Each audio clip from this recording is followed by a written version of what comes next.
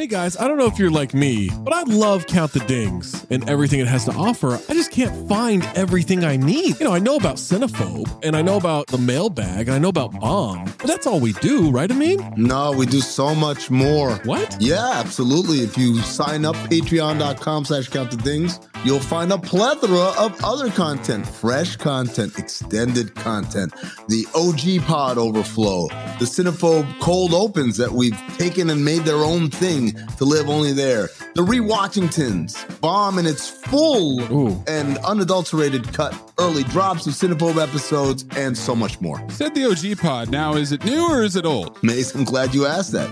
It is a new incarnation of the old OG pod. Oh. So it's me, Zach, Trey, Waz, Tom. I love those guys. Just like we always were. Going back to the True Hoop days, we're recreating that magic, recapturing it, and putting it back out. We're talking hoops, we're talking pop culture, and most importantly, we're talking for 40 minutes for free, but then another specific Patreon exclusive segment for every one of those episodes. Funny enough about that OG pod, you're getting Tom and Trey on Mondays. You're getting me and Waz, aka Zosny, on Wednesdays. Amin's floating in between. I'm a floater. You never know when you're going to get Amin in those, so you got to listen to them all. And what if I'm not sure what Maze looks like? Because I've always thought he's a fat man with a fedora. He's got a weird voice. How can I see for myself what this Maze character actually looks like? It's crazy you don't know the answer to this because it's the Cinephobe Pod YouTube page. What? The CT5s on the Cinephobe Pod YouTube page,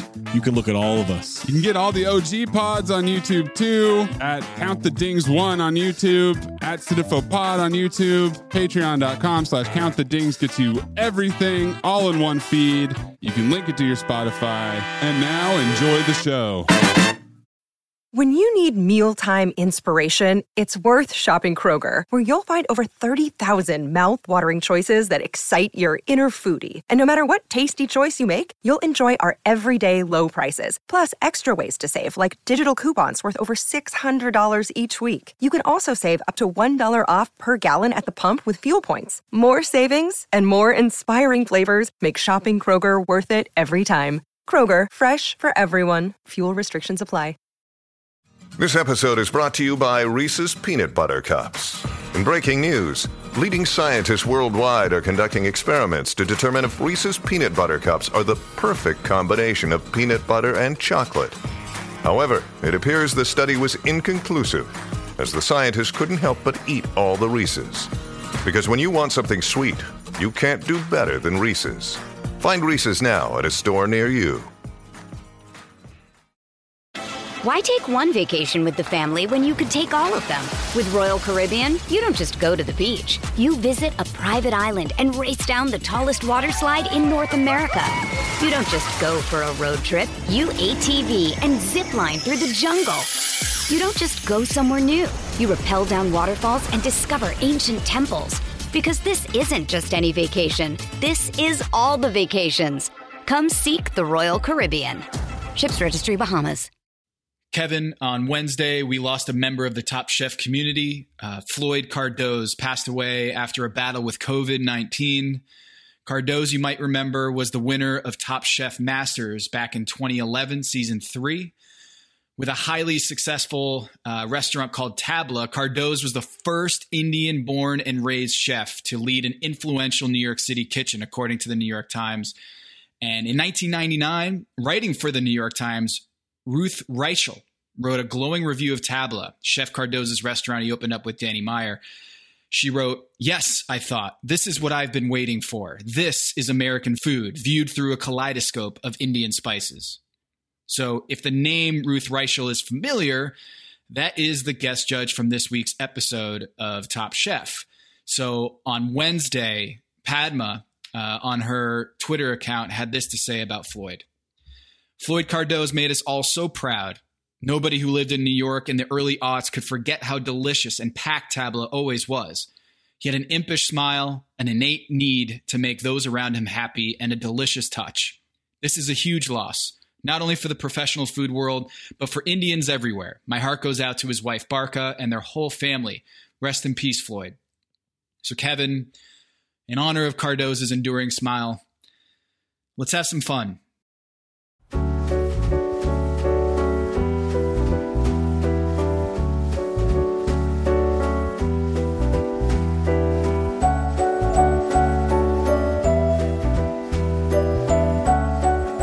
This is Pack Your Knives. I'm Kevin Arnovitz. And I am Tom Haberstroh. Tom, this was sort of a love letter, a culinary love letter to Los Angeles, the city I've lived and eaten in for the last 23 years. I was very, very absorbed in this, and like all these places, some to which I go quite frequently. There's some really good food. I mean, that was sort of the thing.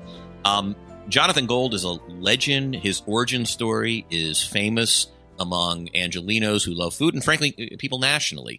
He was a guy who had a job working just, I think, at a legal journal or a legal newspaper, worked downtown, and decided on a whim one day, you know what, I'm going to eat at every single restaurant on Pico Boulevard as long as it takes me. And just so people know, Pico Boulevard runs from downtown Los Angeles all the way to the beach.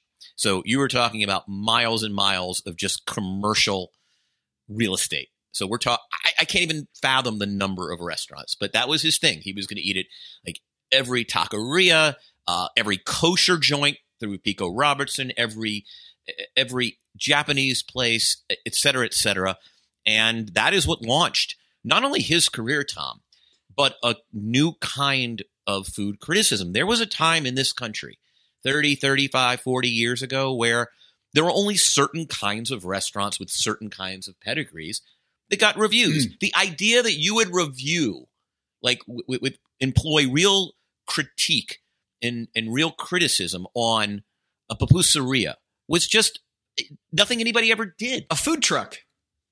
Right. I mean, the idea that that food criticism was reserved for this kind of food over here and this other kind of food over here. Hey, have fun, by all means partake, but it wasn't really integrated into food criticism. And that's what Gold did. And I think when kind of people who may not be from Los Angeles or for that matter, not kind of know the criticism world, it's like, well, why is this episode obsessed with this guy?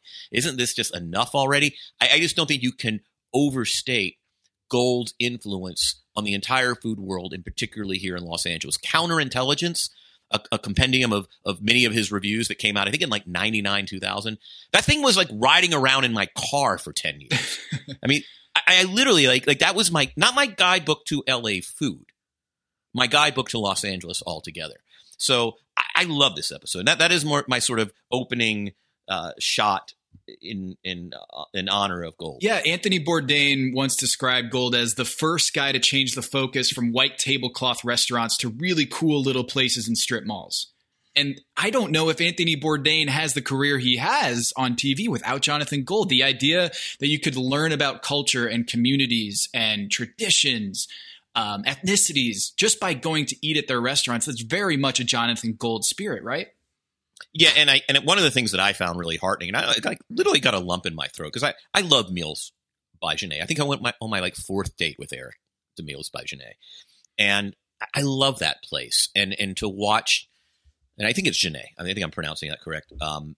Just kind of become overcome with emotion, just retelling sort of the moment at which Gold sort of recognized that as the leading Ethiopian place in town. In a really vibrant Ethiopian community next to Washington, D.C., I think Los Angeles has the second largest Ethiopian community, and that little stretch on Fairfax between Olympic and Pico is just a wonderful. It's where I go to buy Ethiopian groceries, and if you go to Meals by Genet, it's wonderful. But just kind of watching her overcome, watching the owner of Mayura talk about it, it's just like, we live in this weird era where people criticize the Columbusing of food or somehow cultural appropriation, or there's something cheapening about, assembling a list of places that might not otherwise get recognized, or might not otherwise even people like you or me be aware about, that somehow that's cheapening or a certain brand of appropriation. I've always taken offense to that because, like, when you go to these places, these are working families that are running restaurants whose margins are impossible. I mean, to make it as a restaurateur, particularly one that serves, that isn't getting $38 a plate, is just impossible. My family ran the Jewish deli in Atlanta, like the definitive Jewish deli, for 60 years. And like, they were just always scrapping. So it was just really cool to have Gold celebrated. Forget the chefs. Like, my favorite moments of the show were Gold being celebrated by the restaurateurs themselves, and just being just so moved by the recognition that Gold gave them. And I think Los Angeles as a city needs someone like Gold, because it's so hard to go to all the different parts of Los Angeles because it's such a sprawling city, and there's so many different corners of the city in ways that New York City isn't. You know, like if you wanted to go eat in Koreatown or have a meal in different parts, you just hop in a subway and you're there, right?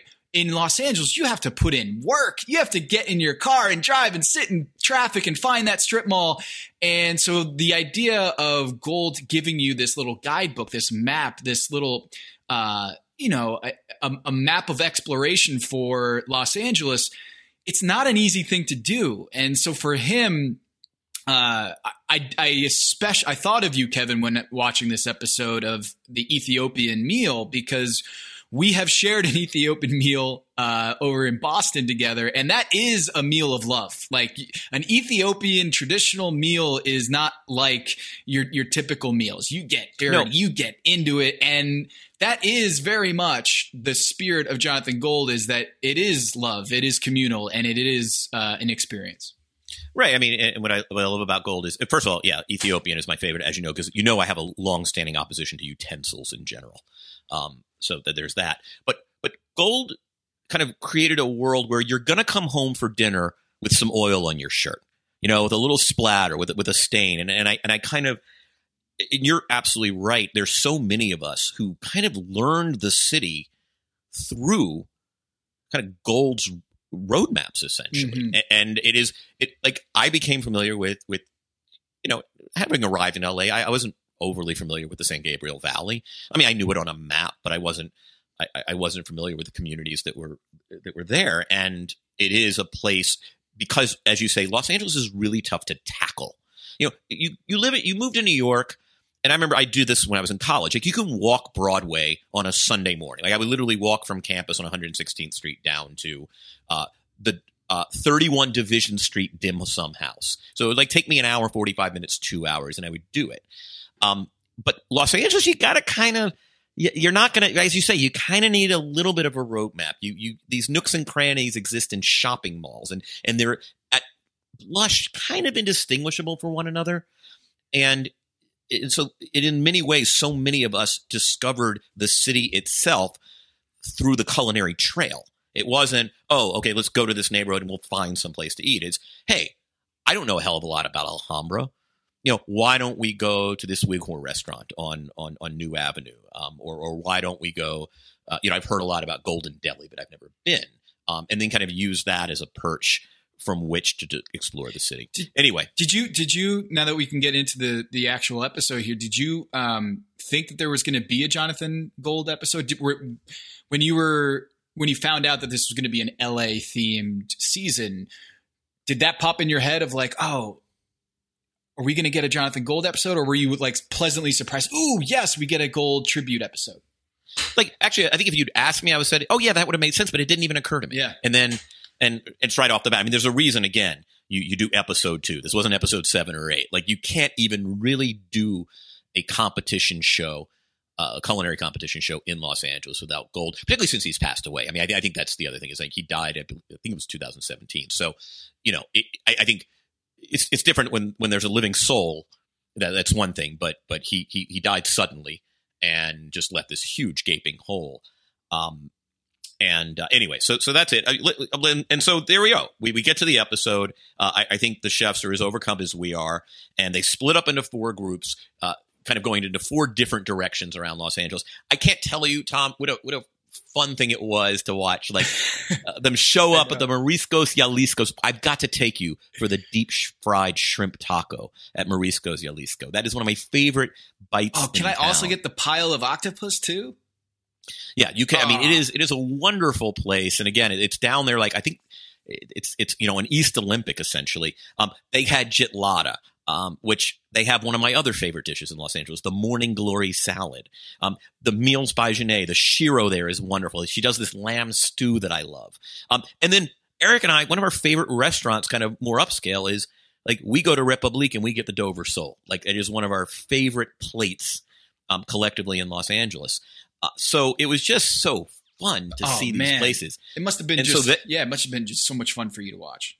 Yeah. By the way, I will say I've had good, not great meals at Lhasa, which ended up being an inspiration, I think, for that entire group, the Filipino place. Mm-hmm. Though there's so much great Filipino food in town, and there were some great dishes. They do a beef tartare at Lhasa that I really, really loved. But so you had a Florida group going to kind of the downtown corridor, which was sort of Chinatown, and then in Rust Blue downtown. You had the East LA, which was actually really the San Gabriel Valley plus Moriscos, Jalisco.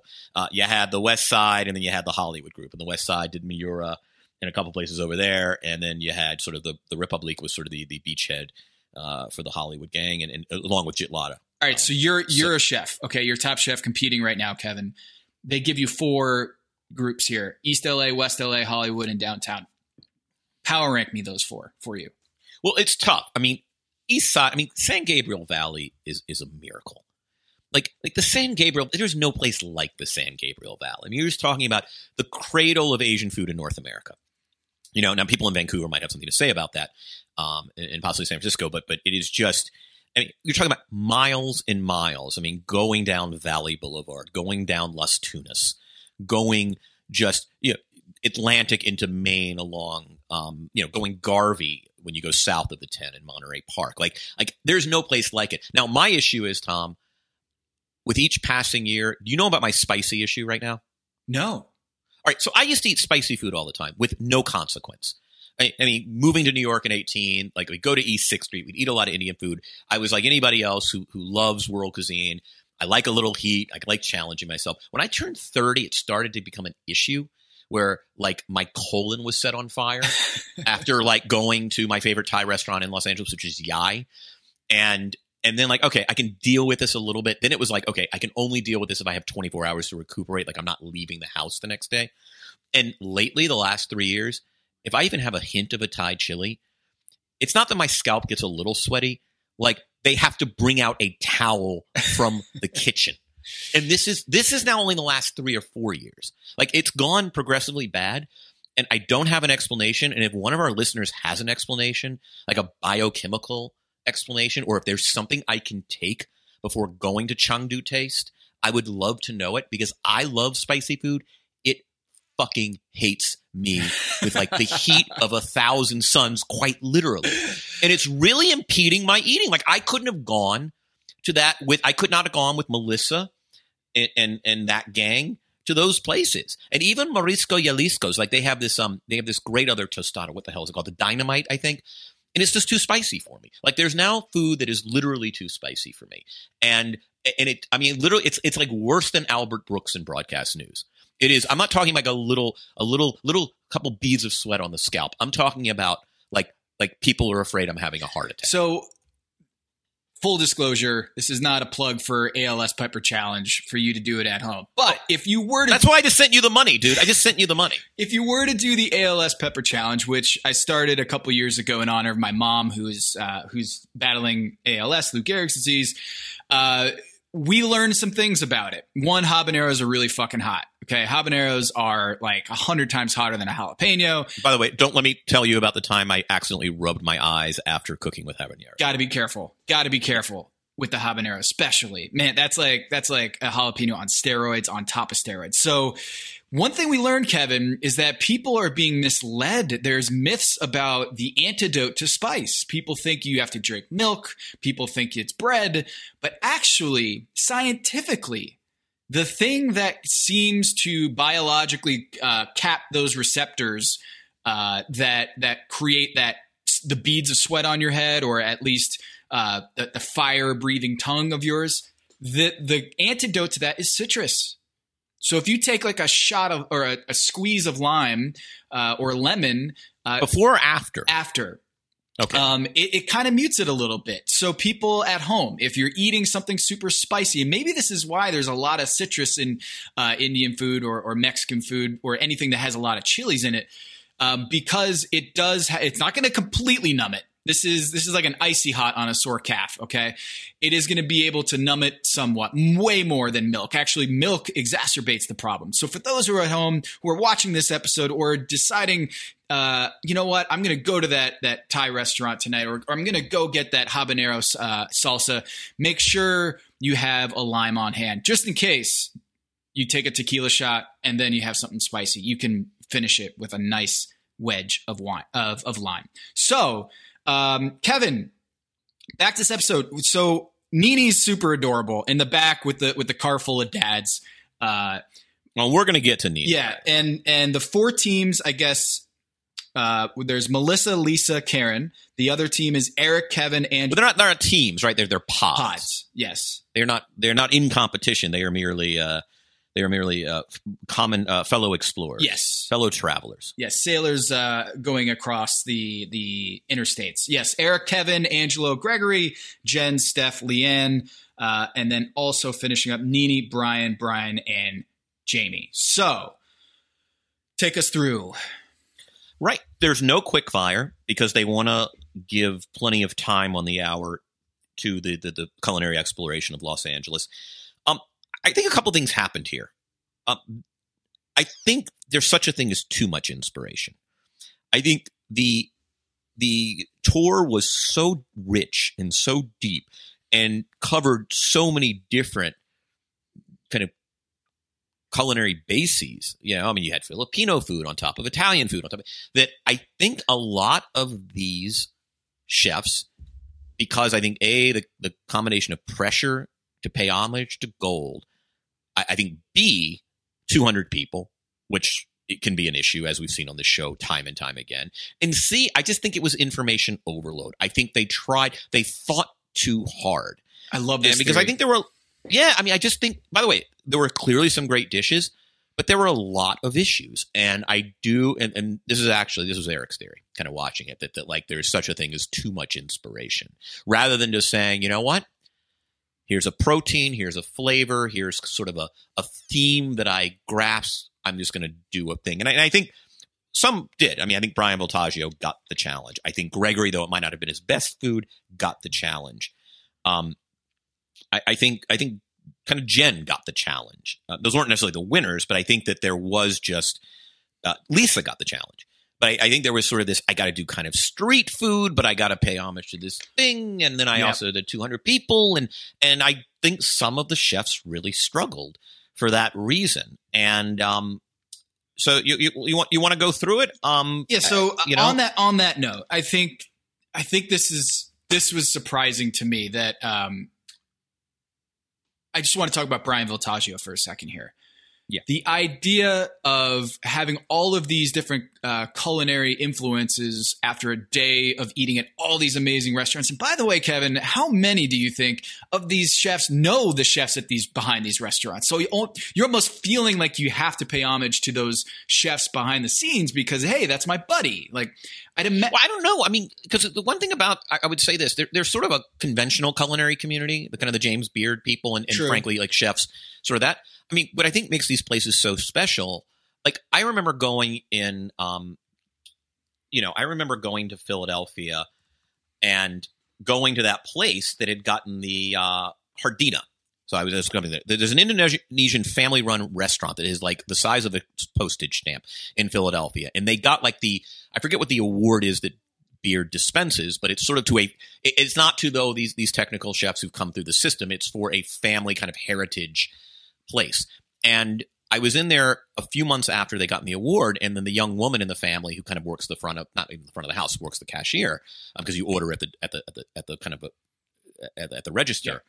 I said, "Congratulations," and she's like, "Thank you." She's like, "It's funny, we didn't know what that was, right?" I think and so I think with a lot of the chefs, I mean, these are family run places, and it's not like these are folks who came up through the culinary farm system, as to use a parallel from sports. So I don't know. I mean, I think, obviously Russ Blue, there were a few, I think the Lhasa guys kind of have, some relationship.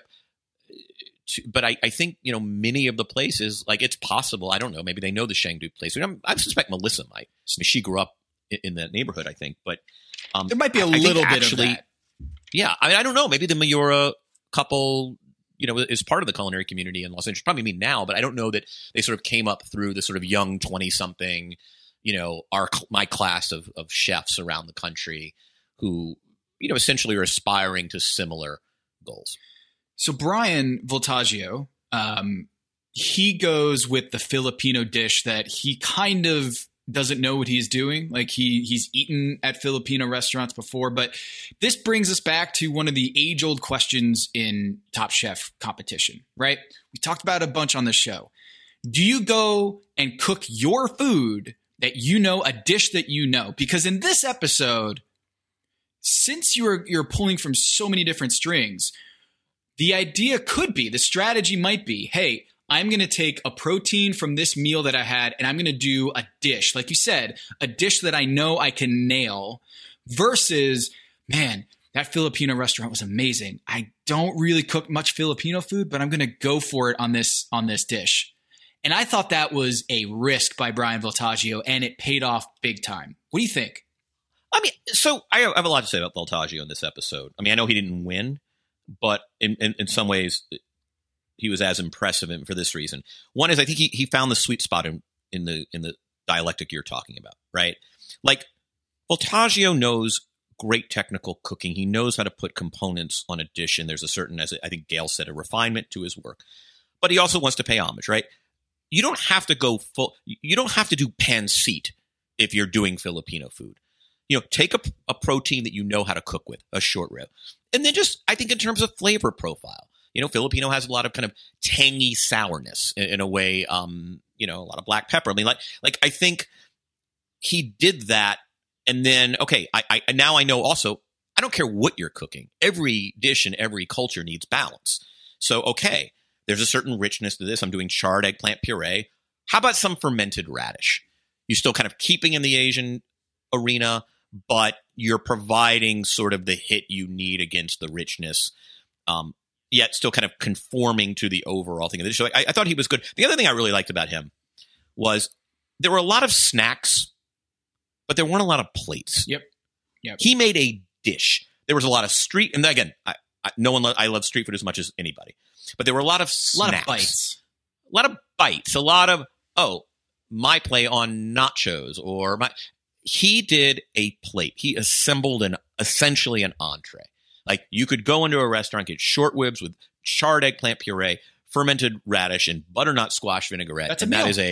That is a meal. That is a plate you would expect on the main entree list at a place you love. And I thought that was, I won't say it was bold. I mean, I'm surprised more chefs didn't kind of try playing it that way. Play homage, but still kind of come up with something fully formed rather than a bite or a snack, which is great, but it's not going to win you. Where do we want to go here? Do we want to go plate by plate, dish by dish? How do we want to do this? Because, man, there's a lot of good food here.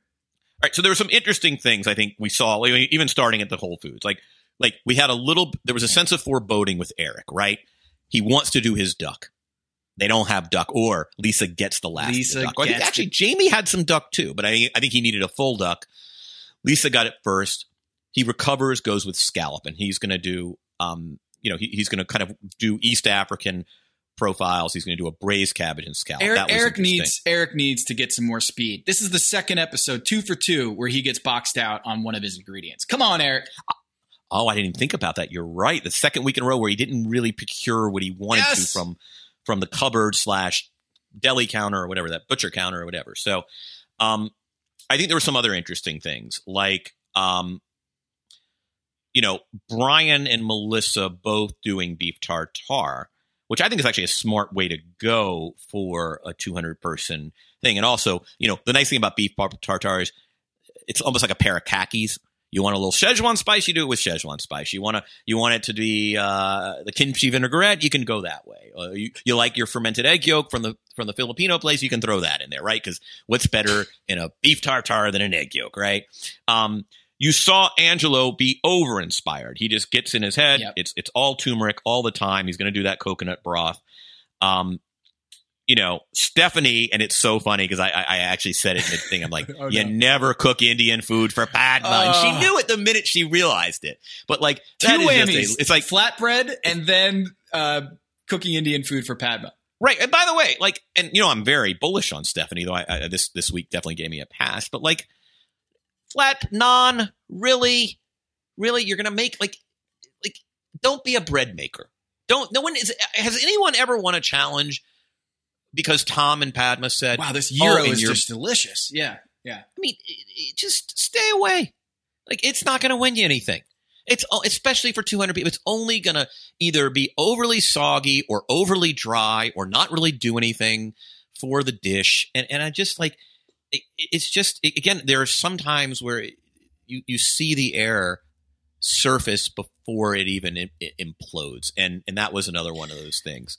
Kevin, on this, I had to ask you, okay, what is the thing that Padma or Tom, a question they give you that sends the most shivers down your spine? So when Tom asks Steph, do you cook a lot of Indian at home? That question, whether you do or not, that question is the kiss of death. So I feel like if I got that question, I don't know how I would answer it. You would be like, if you did cook a lot of Indian at home, you might look like an idiot because he is asking that question for a reason. He's asking it because usually 9 times out of 10, you are not doing that authentically. Or you're not doing that very well. And the other question that Tom gave, it was, you think you actually did that? I forget what it was, but there was a moment where he asked, a chef was like, oh, I prepared it this way. Who was it? And he goes, do you think you actually did that? That's another, just a horrifying question from Tom. So up there with, did you taste this up food? there with, was there a pastry chef in the back?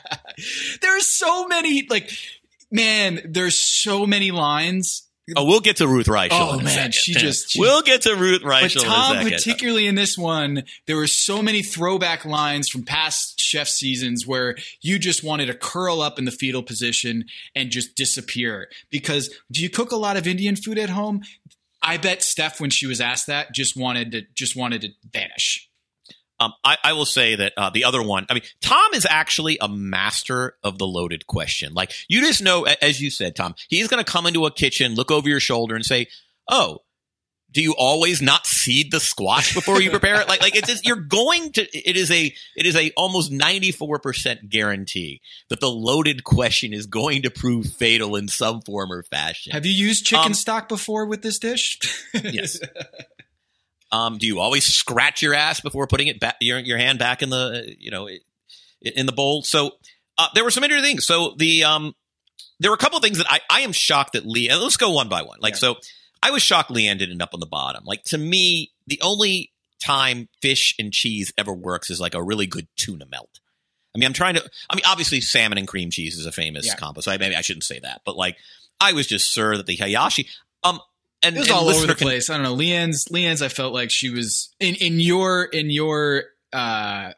preface here on this particular challenge where you have to draw from so many different inspirations. I feel like that might have been information overload. By the way, Shunji is my favorite sushi place in Los Angeles. What's great about Shunji is it's like there's not even a sign; it just says Japanese food. It's a little place, and I've been there with. Many of I've taken many of our ESPN colleagues back in the day. By the way, so if there are Japanese specialists in our audience, I was a little confused with Leanne because Hayashi I thought was like a Japanese beef fried rice, and I didn't see that in the bowl. I was just curious that maybe I don't know what Hayashi is, and it's very possible. But with mozzarella, I was shocked. With mozzarella, I was shocked she didn't end up on the bottom. I was like, crab and cheese and plums, no, this is not going to work. Do you know who got the least kind of attention? And actually, your boy Jamie. Like, they spent the least amount of time with him than any of the other 13 chefs. He does a classic Los Angeles staple, which is the elevated street taco. Yep. I think there are probably cynics in Los Angeles now who are, God, if I have one more duck mole taco with the crema. I love this genre of food. Gorilla Tacos does it well. Guisados is one of my favorite places in town. There are so many of them now that I think there is a law of diminishing returns, and people roll their eyes at, oh, great, another place that's serving elevated street tacos. But I just always have loved it. This was a middle dish. It was a safe dish. So did any of the critics or judges even say one nice or bad? I mean, I don't remember his even getting a hearing. No, I don't think he even. I think it was. I think he just. Hello, listener. Guess who's back? It's me, Anthony Mays, your favorite butcher turned podcast producer, and I'm here to talk to you about ButcherBox. ButcherBox is the most convenient way to get high quality meat and seafood that you can trust delivered straight to your doorstep, free shipping, vacuum sealed packaging. It's ready to go right then. It's ready to pop in the freezer. You get exclusive member deals and a variety of high quality cuts at an amazing value. Going to the grocery store can be a huge pain. You're usually in a rush at an inconvenient time. You're waiting in line at the meat counter. You're taking a number. Maybe this place doesn't have a number. You're jostling with fellow customers. You're trying to get that ribeye that you want or that nice piece of salmon. Maybe the butcher that you're dealing with has a bad attitude or something. I don't know. That was never me, I promise. But maybe it happens. ButcherBox takes all of that out of the picture. You are always prepared with meat and seafood in the freezer, and you're not going to find quality for this price anywhere else other than ButcherBox. So sign up at butcherbox.com/dings, D-I-N-G-S, and get our special deal. ButcherBox is offering our listeners a free for a year offer plus an additional $20 off. You can choose salmon, chicken breast, or steak tips free in every order for a year. Sign up today at butcherbox.com/dings and use code DINGS, D-I-N-G-S, to choose your free for a year offer plus get $20 off your first order. Hey, it's Kaylee Cuoco for Priceline. Ready to go to your happy place for a happy price? Well, why didn't you say so? Just download the Priceline app right now and save up to 60% on hotels. So whether it's Cousin Kevin's Kazoo Concert in Kansas City, go Kevin, or Becky's Bachelorette Bash in Bermuda, you never have to miss a trip ever again. So download the Priceline app today. Your savings are waiting. Go to your happy place for a happy price. Go to your happy price, Priceline. Why take one vacation with the family when you could take all of them? With Royal Caribbean, you don't just go to the beach. You visit a private island and race down the tallest water slide in North America. You don't just go for a road trip. You ATV and zip line through the jungle. You don't just go somewhere new. You rappel down waterfalls and discover ancient temples. Because this isn't just any vacation. This is all the vacations. Come seek the Royal Caribbean.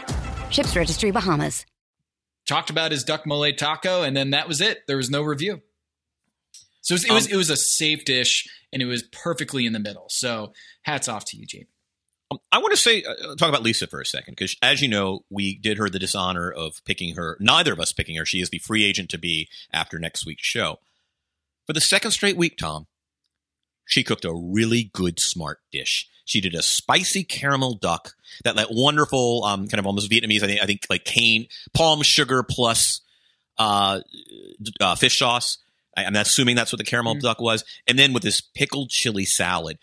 She, again, like Baltaggio, she made a real plate. And I got to tell you, she's looking pretty strong. I think you and I might have, she might become the Pat Beverly of our, or no, not even Pat Beverly. Like, the best undrafted would be Udonis Haslem. Yeah, he's going to be the Udonis Haslem of this competition. Because I got to tell you, she's cooking well. Likewise, who did a good dish.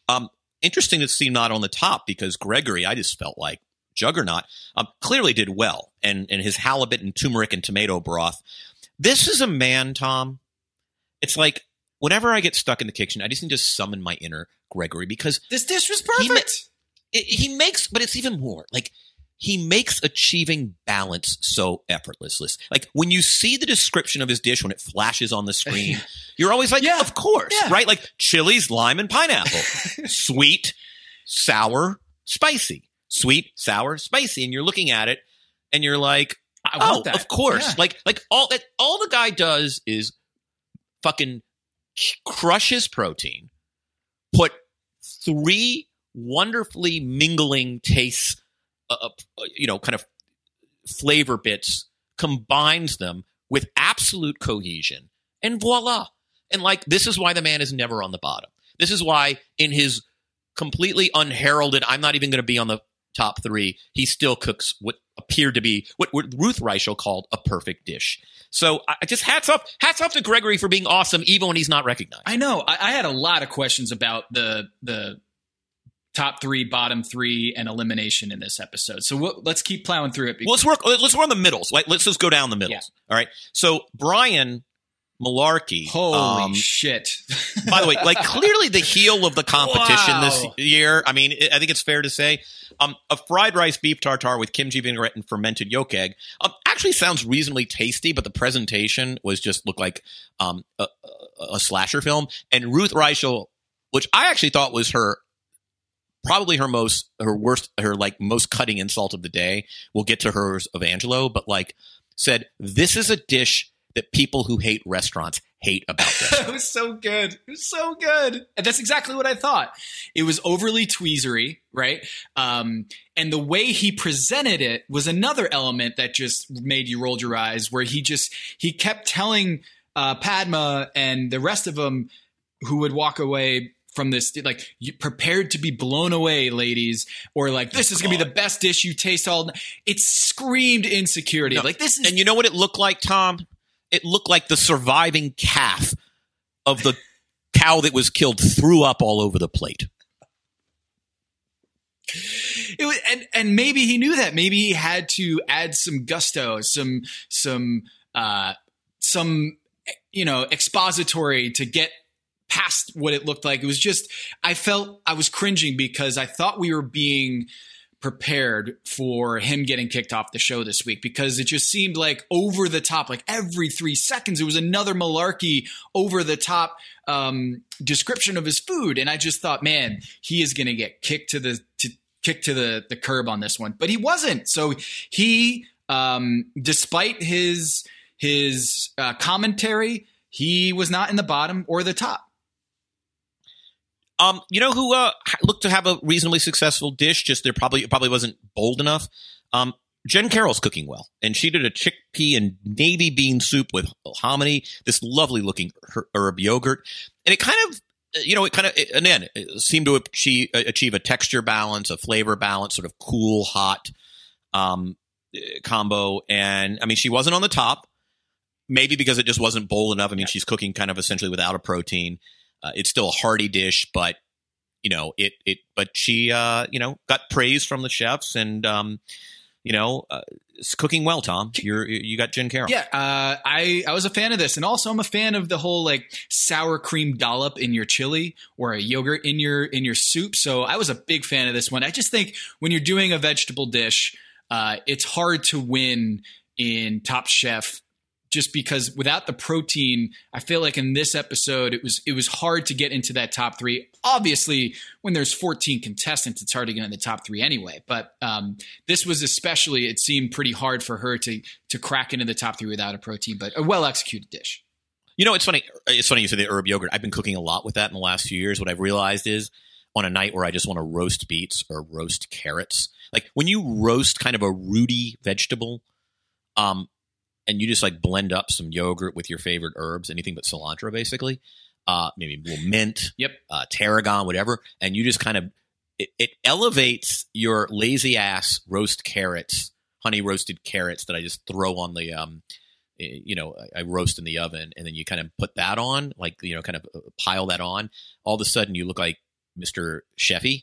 And yet it's actually the easiest thing in the world. If you have a Vitamix, you just throw in like good Greek yogurt, full fat place, and a bunch of herbs you like, and you're there. And then it also has that kind of green, little blast of color. So I am a big fan of the herb yogurt. It has made my very pedestrian food look more sophisticated than it actually is.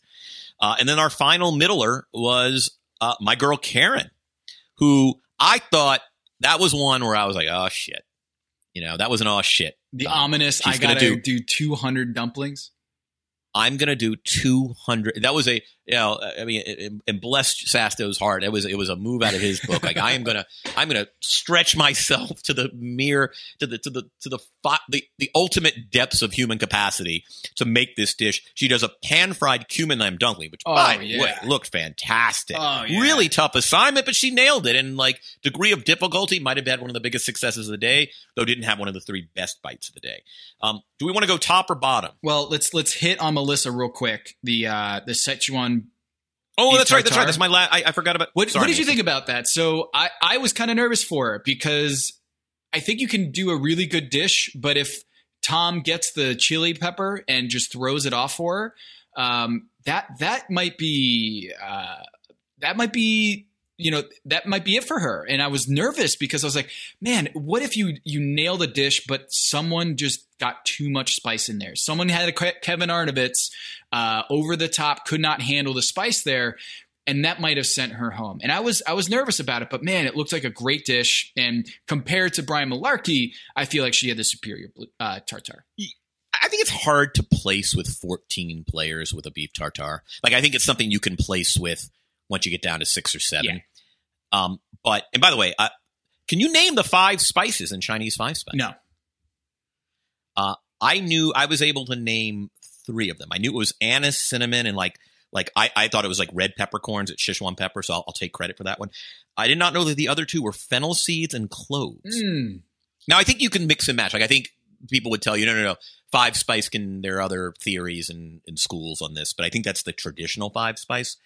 And she did that 5 spice potato chips. I love that 5 spice combo. Sometimes I do lazy chicken thighs, that's my rub. But I think it's hard to place with beef tartare with 14. There's always going to be 3 things more impressive. It's just let's face it, it's degree of difficulty. The chili pepper question is a good one, Tom.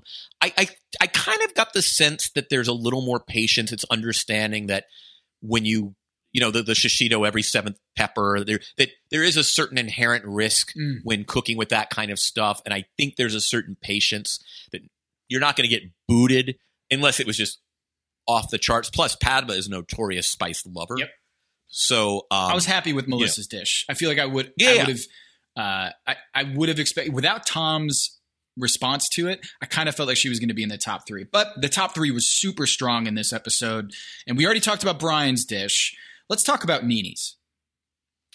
I am just going to crow about Tom Haberstroh. Yep. Yeah. I'm sorry. Is there a week in the 7 that she has been an active chef in this show where she has not cooked one of the 2 or 3 best dishes? Not including, let's say, the Quickfires. I believe she won. Did she win Quickfires? Am I correct? Yeah, sure. I'd have to look at it. But Kevin, you're absolutely right. Another amazing dish from her. And I think when you look at Nini as a chef, she is 5-tool. She's got it. On this particular dish, it felt like she was pulling in different flavors from different backgrounds. So remind us what she cooked. The masa ball soup with the coconut milk. It was one of those things where when she said it, you're like, really? Just like Lisa at the Whole Foods, when she describes what she's going to make, Lisa just goes with a very condescending, really? That's what you're going to make? But man, Kevin, this seemed like something you would just spoon up into your mouth. It is. I think she might have, and we need Top Chef Stats to kind of get us this. Our buddy over there, she should tell us.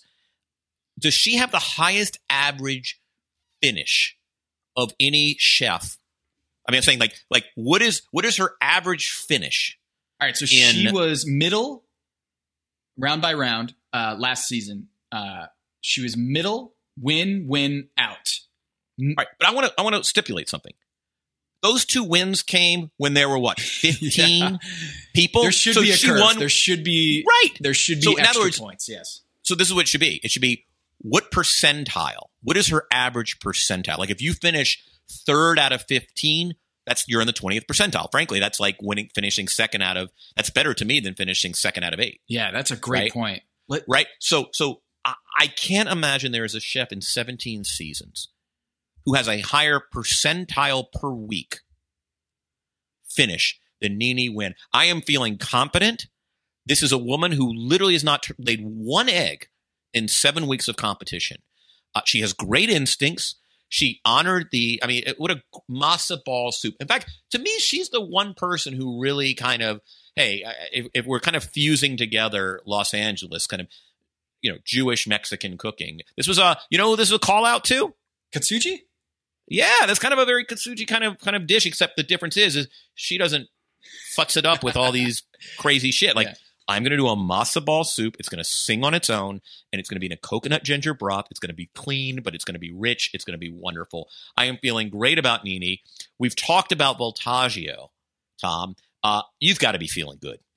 Yeah, Voltaggio, just another strong performance from him. And, he comes in with a really sparkling resume. Someone, like I said, feels like he's above this show. He's already competed on Top Chef Masters, but he comes in and just cooks his ass off. And again, in my opinion, I thought it was a risky move by him to do a Filipino dish that he admitted that he wasn't experienced in, but he did it anyway. And so I felt like, ooh, this is a bad move by Brian. You got to do a dish that but he did the components well. He was in the top 3. I was surprised he was in the top 3 given the remarks about the other chefs and the other dishes, but he's in the top 3 along with Nene. And oh man, Kevin, we are doing a great job drafting because my number 1 overall pick won last week's, and your number 1 overall pick won this week. Yeah, and Kevin won the episode. Kevin Gillespie, I thought, took an enormous risk. I was the 25, 30 minutes in, Tom. I am like, what is he doing? He is going to make a fried terrine ball. This is one of Kevin Arnovitz's cardinal sins. What, terrine and just doing a terrine. Torchon? Yeah. Torchon and terrine? Yeah, well, first of all, I'm just thinking, okay, there are 200 people here. You're going to deep fry. It's just like, it's a hard quality controlled dish. Like, you're going to deep fry 200 pork mushroom blackcurrant terrine balls. I'm thinking he should have his head examined. How do you pull this off? And, I think Ruth Reichel, bless her heart. By the way, Ruth Reichel, veteran of LA Times, New York Times, and I think was the last ever editor at Gourmet. And just hilarious. I just love the way she characterizes food. She somehow anthropomorphizes these dishes don't talk to each other. Yes. Or it's just, she's so brilliant at this. And as she said, I had the same impression. She's like, this is going to be a clunker, or this is going to be a disaster. He does this fried terrine ball, lovely little gem of a thing, and he puts it on the plate, even though it's brown. It somehow kind of shines, and then there's a kind of there's Granny's apple butter, which Ruth Reichel says that he should get bottled, which clearly warmed his heart because grandmother's recipe, you got to love that, and he just nails it. Roast pork, mushroom, and black currants. It is apparently the bite of the night. It outdoes the truly formed kind of Gregory Voltaggio, Lisa kind of fully formed dishes. It just beats everything. And he's overcome. This is a man who's been fighting cancer for the better part of 2 years. And it's wonderful. I'm still a softie, Tom. I'm still a softie. I love that reaction. The main reason I want to win is to prove I'm not dying. What a line from Kevin Gillespie, and what a performance in this episode. It was a risky dish to do live for 200 people, because I'd imagine some of those bites, it might be searing hot inside, right? From the deep fryer, I was just nervous for him, but he comes out on top. It's not something you want. It's not something you want room temperature either. No. So the margin of error on this. It's just so razor thin that he was working with here, and he came out on top. So Kevin, congratulations on this win. It is, like you said, winning a competition this early in the competition, an elimination challenge, is really hard to do, especially in Top Chef All-Stars. So congratulations to Kevin. So the bottom, we had Eric, who I think it's understood was kind of safe. I mean, he ranked 13th, but a bit of distance ahead of 14th and 15th. 12th, but a bit of distance between him and 13th. Yeah, he was in the bottom 3, but it really felt like this was the bottom 2. And I also wonder, I don't even know if he's there, given Malarkey and some of the others, if it sounds like this, the braised cabbage, which is one of those things that almost has to be perfectly mushy. And I mean, we all love, like, there's a miso braised cabbage that the folks at Vernick do in Philadelphia that I love. And braised cabbage is one of those things. I think Ruth Reichel said it that just, or I think Tom maybe said you can't have any crunch left. I just wonder if the braised cabbage is cooked a little longer, he's probably not even down there. Yeah. It looked like his scallop was perfectly cooked. Like, it was just one of those things where there was a technical error, cabbage that wasn't fully braised to the satisfaction of the judges. And I think it looked, according to it's hard to know if you're not tasting it, but the judges seem to suggest there wasn't enough kind of connective tissue with the dish. Yep. Was that the line or was that the dish that inspired the line from Ruth that they're not talking to each other? The ingredients are not talking to each other? Might have been. I think that might have been it. It might have been the nachos. It might have been that. Yeah. Or they didn't say hello. Or I don't know. Yeah. Some part of a food is not, fully anthropomorphized with in talking or screwing or whatever it is, the other thing. I thought Brian Malarkey was for sure going to take his place in the bottom three. What a surprise there. Kevin, this bottom two, the lines from the judges, it felt like both of them might be going home. Yeah, I mean, Stephanie, I was very disappointed in because I feel like she's had a nice run. I think, my book on her was she kind of got ejected unfairly from the last competition. So, this is a chef that hasn't cooked poorly really ever in the history of the show. It was a terrible decision. Indian nachos, again, it's just so pedestrian. Like, it's like Mad Libs.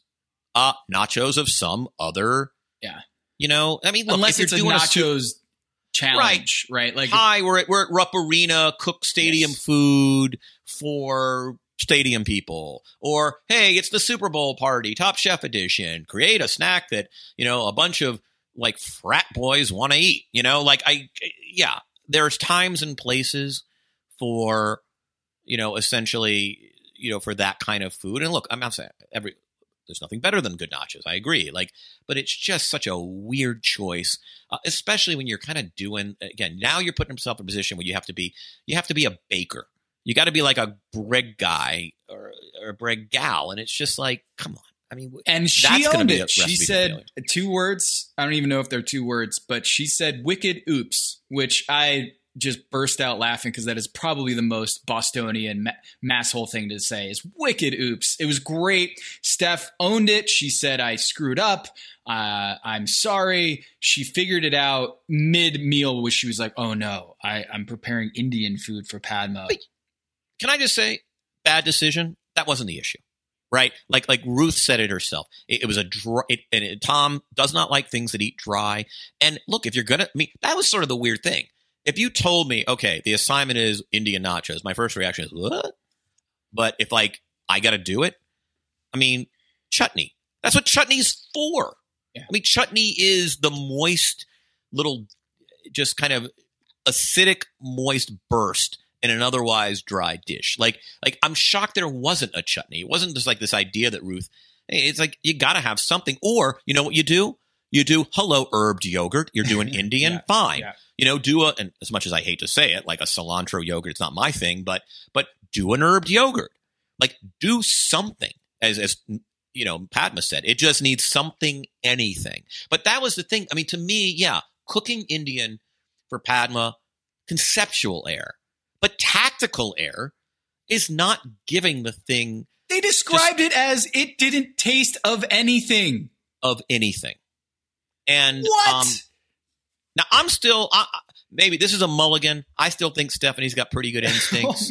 But we finally get to our last chef, the chef that was eliminated. Chef, I think if I can take a little, I told you so. Like a chef, yeah. I think last week I said was not long for this competition. You're right.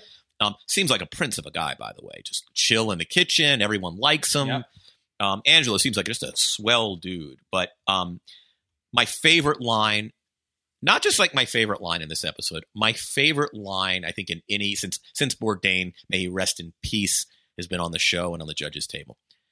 That tuna died in vain. I'm so glad you. I think our title of this episode, Jade, The tuna that died in vain is the title of this episode. This tuna died in vain. I have it circled and underlined. Or is that a spoiler? It might be. Maybe we can put it as wicked oops in the headline. But this tuna died in vain, Ruth. Like, bravo. Like straight up. That was an incredible line. I'm sorry, but this tuna died in vain. I just love, you know what I love? Old Jewish women who grew up in Greenwich Village. Like, bless her heart. I mean, she's always been, we talked about Silverton and Gold. I mean, what I love about this season, Tom, is just all the true, human institutions of culinary America. Gold, Silverton, Reichel, they're all on their game. I mean, it's fantastic. So Angelo does this turmeric coconut broth that apparently is so sickly sweet that Tom Colicchio asked him if, when he was at Jitlada being inspired, whether there was a pastry chef there. Yeah. By the way, there is no pastry chef to my knowledge at Jitlada. Yeah. And I think he knows that too. So, and then he put a piece of kind of raw tuna, a maguro, that Padma apparently liked. In fact, I got to tell you, Tom, as they were going to the suspense, I'm like, you know what? Padma liked his tuna just enough to save him. Stephanie's going home. I could not agree more. I had in my notes, Angelo gone by. Wow. I thought Steph for sure was getting sent home because in this dish, like you said, Padma actually spoke glowingly about a component in his dish, right? I don't think there was one even lukewarm positive remark about Stephanie's dish. There was nothing in this episode that made me believe that anyone other than Stephanie was going home. And yet Angelo goes home, and it seemed, when Ruth says this tuna died in vain, like, man, that is such a haymaker of a comment. But still, I'm trying to think of anything in that episode that would lead you to believe that Stephanie's dish had something worth eating in there. Also, this is a theory I have, and tell me to what extent you think it might be true. I have a theory that until we get to truly a vote from the judges, that if Padma kind of likes it, that it more so than Tom or any of the other judges, that if Padma wants to pass it ahead, that it gets passed ahead. That in other words, no, but that doesn't make sense. Tom's objections on this one, can be overruled, but Padma, right? And this defied. Yes. That. So that was another. My point is, yes. That was another reason I thought. Yeah, I'm not articulating this well. I've always been under the assumption that if Padma's okay with it, it ain't going home. Now, if Tom's not okay with it, it might go home. If any of the other guest judges are okay with it, it might, it might not go home. But when Padma kind of gives a dish a pass, that she's got the gavel. That was the other thing. She's the right. one. She ultimately, you don't cross her. She will be the judge, jury, and executioner at the end. Maybe that's not true. I was stunned about this, and Stephanie survives.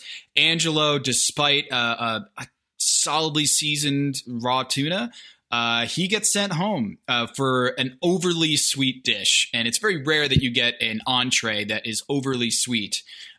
So sweet that, in fact, in the Last Chance Kitchen episode, Chef Mike just described it was like, that would have been too sweet for a dessert. That's how sweet it was. So Angelo, he gets a -5 for this episode to round out the scoring. Kevin, real quick, you picked up some ground.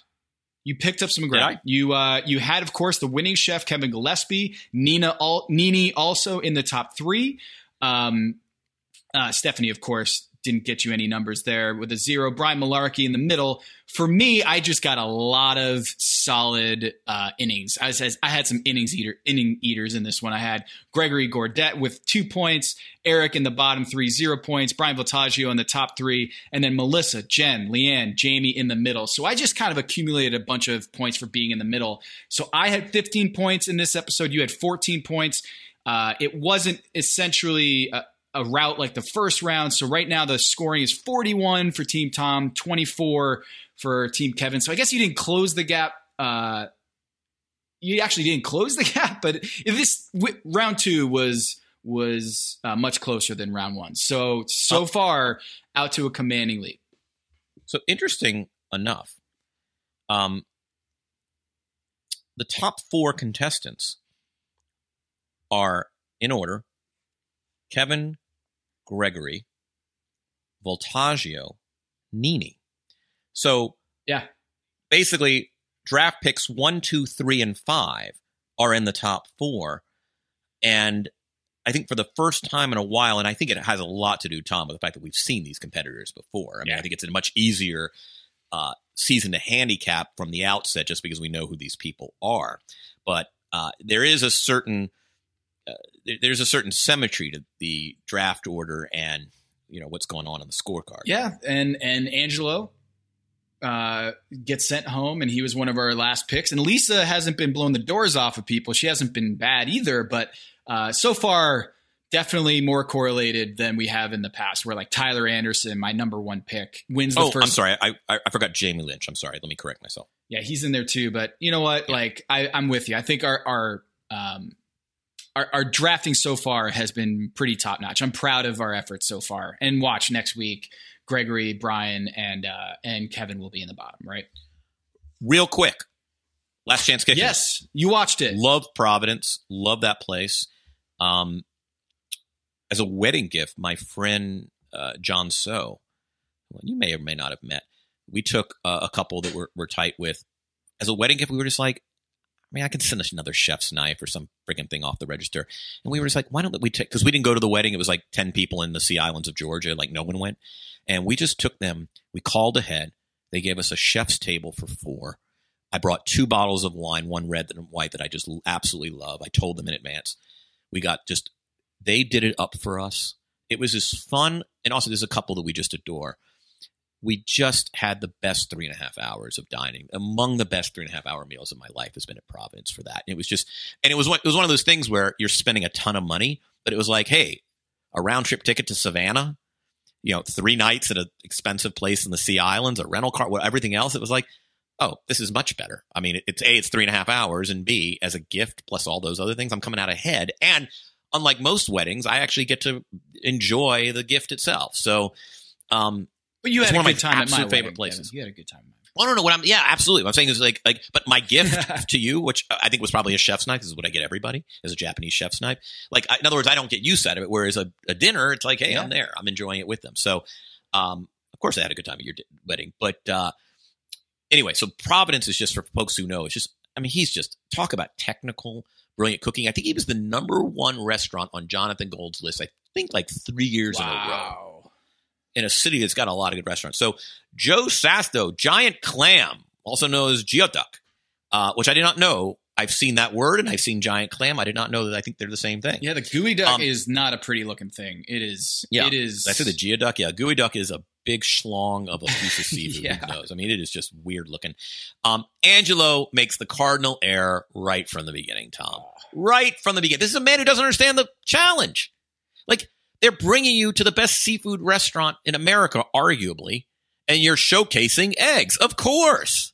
Scrambled egg. Called it. Come on, man. Like, I know you're trying to do something just a little bit more refined, just something a little bit more focused, but come on, the scrambled eggs? I'm sure it was actually, by the way, I did say it as I was watching. Yeah. Oh, I bet that was a delicious bite, but that's not the challenge. That's not the challenge. The challenge is highlight a piece of seafood. You're going up against a guy who chooses the highest degree of difficulty. You're going to lose if he basically. I said it kind of watching it. I was like, if Joe does anything above a B plus, there's nothing Angelo can do to eggs, cream, and caviar that's going to win him a challenge at Providence. It's just you don't like. What's the Le Batard thing? You don't understand the show. Yeah. You don't get the show. You don't get the show. You don't get the show. You don't get the show. From a veteran. The show is Angelo's a veteran on Top Chef, so it feels like in this Last Chance Kitchen, he should know. Hey, think about the challenge and execute the dish that the challenge is presented. So I'm with you. And the other thing about caviar is there's no preparation of the caviar. It's you take a dollop out of the caviar and then you put it on your plate. So there's not even any technicality, I don't think, in that. So I was puzzled by the dish, and like they said, it was really delicious. The presentation looked very nice. It seemed like it was an elevated scrambled egg, which it sounds delicious, right? But I'm sure it's delicious. And if the challenge is make breakfast, do an elevated breakfast dish or a might be in the top 3 today. Yeah. Right. Absolutely. Because what a great bite. I would love that coming out, on the side of my like good homemade granola yogurt. And like, that would just be a great, rich accompaniment, but it's just not what you're doing when the assignment is showcase seafood. Yeah. And I wrote this down. Colicchio didn't have a huge zinger of a pun in the episode, but on the Last Chance Kitchen episode, he said, "Joe, you're turning the gooey duck into talfish." Yeah, when he dropped it on the floor, that was actually brilliant. It's like, wow, Tom, that was brilliant. It's like a little softball, and he just cranked it over the green monster. Man, that was amazing. Yeah, so I'm happy that I've learned a new thing, geoduck. Yeah, a word I've seen but never heard spoken. Though I am familiar with the giant clam, and I think that is what we know as when you get like giant. I'm assuming, and someone correct me if I'm wrong, that if I go to a really good sushi joint and giant clam is what I'm ordering with the shiso, that is geoduck. I'm assuming, but I'm not certain. So Joe Sasto prevails with his gooey duck with that puree, which Chef Mike didn't really care for, and there was some disagreement about having the puree underneath versus what Joe went with it, which is smothering it on top of the dish. But from the actual precise cut of the gooey duck, I feel like he had the most complete dish, and it showed the most, I would say, thought and actual skill. So he survives. And Kevin, you have the 2 chefs that are in the bottom that have been eliminated are on your team, Kevin, and there are a couple holes in your boat that you need to plug so far, but it's early in the competition. Last Chance Kitchen is, I think we said it last season, Kevin, but I really enjoy Last Chance Kitchen. I feel like it's gotten so much better over the years, and I feel like it's not as must-see TV as the episode itself, but it is right there with it. 11 minutes, 12 minutes, which is very, very the perfect amount of time on Last Chance Kitchen. And I just very snackable. I think it's a great. So for people who are just skipping out on Last Chance Kitchen because of the barrier of entry by just having to go online and Googling it, like you got to watch it. It's good, and Joe Sasto gets his redemption, and he survives another day. Yeah, my issue is going to be when you start, when my team is much smaller than your team in this competition, I just have fewer opportunities to pick up points. So I need some more 10s. I need Gillespie and Nini and possibly Karen to bang me out some wins, because that's my only way back into this thing. I'm not that far behind, but I am a little concerned because now it's 7 on 5, and maybe I pick up a point in Last Chance. But do you remember the trade proposal I gave you last week? No, remind me. I think it was Angelo and Stephanie for Melissa, and you turned it down. So I would have netted 8. Yeah. Already. Yeah, and you would not have netted 8 because it's -6-2. Man, feeling good about that. Feel good about that. Oh yeah, okay. Yeah. So if that trade went through, I would have absorbed an eliminated chef and Stephanie, who had one of the biggest whiffs we've had so far this season. So hey, I'm more confident than Stephanie though. Yeah.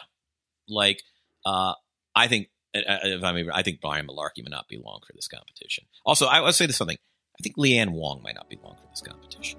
You're right. No, we'll see. Kevin, what an episode this was. I thought this was a great week on Top Chef, and a wonderful tribute to Jonathan Gold. But I'm excited for what episode 3 brings. For Tom Habistro, this is Kevin Arnovitz, and this is Pack Your Knives.